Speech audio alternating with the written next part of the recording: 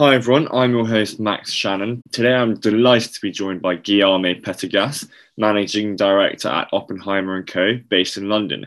He is responsible for the firm's fixed income origination in EMEA with a focus on emerging markets. Guillaume has over 15 years experience in the banking industry across a variety of product areas such as project finance, commodity finance, credit analysis, derivative and debt capital markets. Previously, Guillaume held positions at BNP Paribas as an associate, Merrill Lynch as a senior associate, and HSBC as head of EMEA origination in the debt capital markets. He is fluent in French, Italian, and has basic Spanish skills. Guillaume, thank you so much for joining me today. Can I start off by asking you what your role as MD of Oppenheimer consists of? Absolutely. Look, Max, thank you very much for having me. As one word of background, I graduated from Exeter University from the business school in business and accounting in 2001. So very good to see the alumni network, growing in this podcast. What does a role of MD at Oppenheimer consist of? So we're a relatively small institution at Oppenheimer on the scale of the bulge bracket investment banks. Here in Europe, there's about 40 of us. There's about 3,000 of us globally, and most of it is in the US. All MDs at Oppenheimer, their key role is to bring in money. We're here to do transactions. We're here to do business. We're here to make money. Obviously, making money for the institution and for ourselves. What is, a role of an MD? I run a little team of two people here in London. Obviously, I have some colleagues, about 5 of them in New York, who help me out. And we work as one team. There's no, I'm in London, you're in New York, we're not getting involved. We work globally, we work together. It's the beauty of this, whereby you get to know everyone, and despite COVID, you work together and you see each other every day on Zoom calls. The key role is to bring in and to source transactions. We're not here to wait for someone else to do the business. We don't have this luxury. The role is to go out in the field and bring in business. So what does that mean? Well, that means calling clients. I am a client-facing person. My role is to originate deals. In other words, is to convince issuers, whether they're corporate, whether they're financial institutions, whether they're sovereigns, whether they're small or large, independently of geography or sector, to raise funding through Oppenheimer. We have a debt capital market franchise. Therefore, I originate, I convince the issuer to work with us. We then structure the bond, and we have a sales force whose role is to sell the bond day in and day out.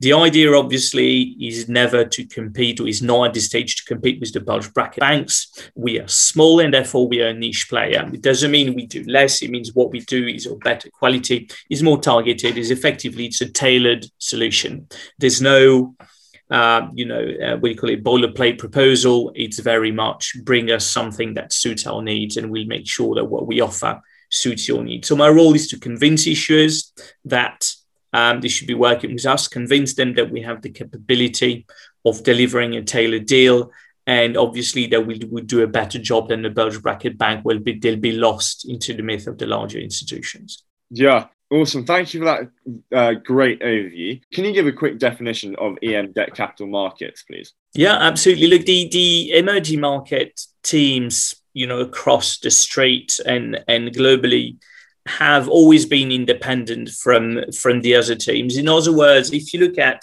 let's say Western Europe, the US, you'll have teams that cover corporates, you'll have teams that cover financial institutions, and you have teams that cover sovereigns or quasi-sovereigns. Emerging market is a class of its own, different kind of client base, and generally speaking, different kind of people that look at it and that work in it. You have three let's say emerging market bases. You have CEMEA, which is Central Eastern Europe, Middle East and Africa, which is headquartered generally out of London, which I head for Oppenheimer. You've got Asia, ex-Japan, obviously, and you have LATAM, which is Latin America, generally headquartered out of New York. The definition, I think, is generally speaking geographic. We don't have a definition of, let's say, GDP per head or rating. It doesn't make sense, but it's generally a geographical sort of split. So for CEMEA, it's Central Europe. So effectively, you states the likes of Poland, the Baltics, Poland, etc., going down to the Balkans and east of that, including Russia and then Middle East and Africa. So that's a little bit how we define emerging markets. Obviously, there's room for interpretation depending on which institution you work for, but generally speaking, the concept is well agreed that CEMEA out of EMEA is an emerging market coverage region. Okay, interesting. You mentioned that you don't use GDP per head as a measure. Can you give further an overview of characteristics of emerging markets? Yeah. So, interesting question. We don't look at the sort of population structure, economic growth, but market volatility is an interesting one. How do you define the characteristics of emerging market? I think one is economic, for sure. Two is social, and three is cultural. So if you look at the economic, if you take non-OECD countries, generally they're emerging market. There are countries that have high growth. If you look at growth in the UK, in Germany or France, in general terms, ex-COVID, you're looking 1%, 1 point, maybe 1.5 point. If you take emerging markets, you're talking 5, 6, 7, 8, etc., depending on where you go, whether it's India, China, or some African countries. So the economic growth is clearly very different in these countries than we have in Europe. So that's one, very much driven by how much more the economy has to go. Second, social. And third, I think cultural. Social, because the social element of emerging market is very different. You have a population that is, for the vast majority, relatively poor, and with an elite at the top, which is very thin. Unlike Europe or the US, that has a large middle class that is well educated, emerging markets do not yet benefit from that. So this is a second way of doing it. You'll see that when you deal with clients in emerging market, and slowly it's evolving towards a European model with a middle class. But you have the people at the top that were educated in top universities, generally Western universities. And then you have, let's say, the more of the working class. So you really have these two layers instead of the three layers that we would look at. The third point is cultural. The way of doing business across emerging markets is very different to Europe and very different within each emerging market. If you deal with a UK company or UK client or a Swedish one, generally speaking, business is business. You know what you want, you know what you're there for. You're not here to make friends, you're here to deliver a product.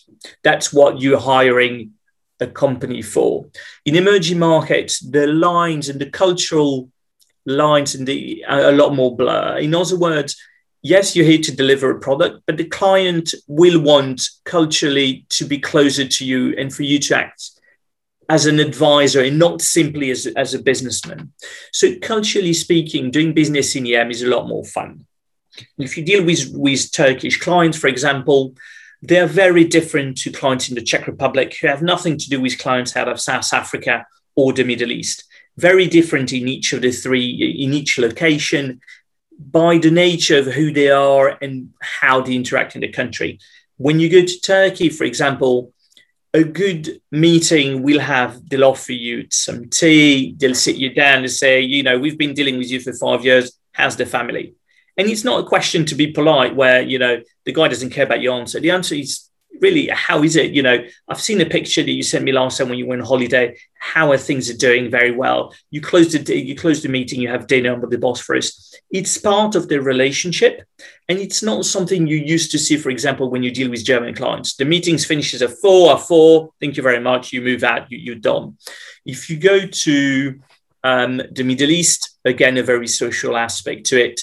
You go to Central Europe, much closer to a Scandinavian model, a lot colder in the approach. It doesn't mean not professional. It means that we're here to do business. If it goes well, I'm happy to go for dinner, but in no way do I really care about how you're doing. So depending on where you are and which country you're looking at, or continent to some extent, culturally very, very different, but a lot more fun. And this is what really defines emerging market. You need to read the people you're dealing with. You need to understand how they're interacting with each other. You need to understand the cultural mix, which in Europe, yes, Italy is different to Scotland, but generally speaking, business is business and things are quite up. So this is a little bit the overview of emerging market. It's not, it's a summary, obviously, but I think it defines well the three sort of layers in the EM space. Thank you. That was incredibly in-depth. That was amazing. I want to move on to emerging market debt supply and demand. What are the biggest drivers of emerging market debt supply? It's a good question. I think the biggest drive of emerging market debt is clearly investment. So if you take the three issue bases, so the sovereigns, the banks and the corporates, on the sovereign side, clearly governments borrow ideally to invest. It's infrastructure. We're seeing it now in the US. There's clearly borrowing to repay debt, but generally the idea is development. And if you look at the past 18 months or so, a number of emerging markets and countries that we cover have borrowed enormously. The likes of Israel, for example, which falls within the emerging market, even though a number of criteria have defined are not exactly there, but falls under emerging market. The country used to borrow internationally $2 to $3 billion a year. Last year, I believe they borrowed about 20. Why? Because of COVID. And why? Because of COVID? No, because of the different schemes that we put in place by the government. And in order to help the country grow, the government has to do its fair share of work, which is borrowing. So clearly governments borrow to help, whether it's a furlough scheme, whether it's an infrastructure, but the idea is clearly growth. The banks borrow as a follow-on from the above. The banks provide the blood to the economy. No banks, no funding, no growth, whether it's your mortgage or whether it's company borrowing to build a new plant. So therefore the banks borrow clearly as a let's say the backbone of the economy, allow it. Take the example of Turkey. The Turkish banks have borrowed enormously in the recent past up until COVID in dollar terms because they needed to lend on dollars for growth. So a lot of growth was infrastructure, which is proper and solid. They've slowed down now. Why? Simply because there's not much demand. There's less infrastructure project, etc. COVID having had an impact. And corporates are the same, but it's capex. You borrow to capex. Capex is a new plant. Capex is a refurbishment of existing plants, etc. So from that point of view, I think the biggest growth is clearly investments and development, and I don't think there's any other element that is as big as growth in terms of EM, debt supply. The second one, but I think is well a layer below, so the least important, is refinancing. Obviously, you borrow in day one, you either repay on year two, or you borrow again to just, let's say, extend your debt maturities. So depending on the sector, depending on the emerging market, actually emerging or not, a number of companies will not be able to repay. They just have structural leverage, and therefore they end up refinancing every year, which from a business perspective is great because I do bonds, and therefore if you don't repay but want to do one more, it's a client for myself and for Oppenheimer. So we're happy about it. But generally speaking, there's an element of refinancing, which is I think the second driver of the debt supply. Okay, and on to debt demand. What are the biggest drivers of debt demand? Yield. You're in an environment today where euro rates are at zero, sterling rates are close to zero, and dollar rates are as low as they've ever been.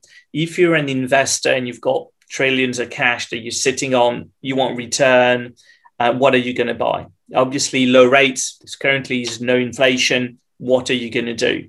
You could buy European AA. You're going to get, very, very low spreads, sometimes even negative spreads. If you're in the euro space, you even actually lose money, but you lose less than if you were not buying that bond. So what do? You want returns? You're going to emerging market. Why? Because a Turkish bank will pay 5%, a South African corporates will pay 4%, an African sovereign will pay 8%. So clearly a different asset base, different asset class, different risk. So no fund will put all its money in there except for specialized EM funds, but it's a way to get money. So the driver of EM demand is clearly rates environment. And the lower the rates for longer, the better for EM. and the better for my franchise. Sure. Now, as a proportion of assets under management in the debt capital markets, how much of that includes sovereign and corporate debt? I think if you take an emerging market, let's say portfolio for $100 million and EM only, I think the 50% is going to be sovereign, and the rest is going to be split 50-50 between corporates and financial institutions. That's the way I would simply summarize it. Why? Because countries issue more than corporates and FI by definition of being larger. Because a lot more investors play sovereigns. It's easier to understand a country than it is a corporate. It's a different risk profile as well. Of course. Now, narrowing down more slightly, and as a proportion of corporate debt, how much of that comes from the non-financial sector and why? It very much depends on the countries. There's no, let's say, EM rule. And why does it depend on country? Because depending on where you are, the regulator and the central bank that regulates the local market will allow or not, will incentivize or not the funding of local institutions into the hard currency market. So why control it? Simply as a matter of risk. Take South Africa. The South African Reserve Bank has recently allowed South African banks to borrow in dollars. Why? Because borrowing in dollars was needed for growth. The sizes that the debt market in dollars offer is much bigger than what it offers locally in rand, especially in one single transaction. But there's a risk. There's an FX risk. There's a risk that, paying back dollars if the rand devalues, and we know the rand goes up and down, there's a risk here. Same in Turkey, same in a number of emerging markets. So there's an importance of controlling this. So that's one, the regulator playing a big role in allowing and not allowing the banks to borrow and not borrow. Second, it's the depths of the domestic market.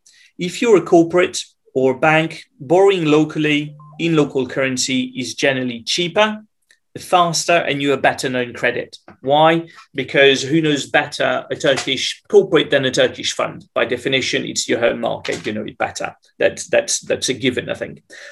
So from that point of view, it's generally cheaper. Now, not all EM have a domestic investor base and have the ability to do domestic deals. Turkey has one, but it's small. South Africa has one, which is actually larger. And if you take the case of South Africa, most corporates borrow locally. So this falls into local currency. That is not exactly our classic bread and butter. We do dollars and euros. That's what we do. Even though we can do everything, the demand is very different for local currency funds.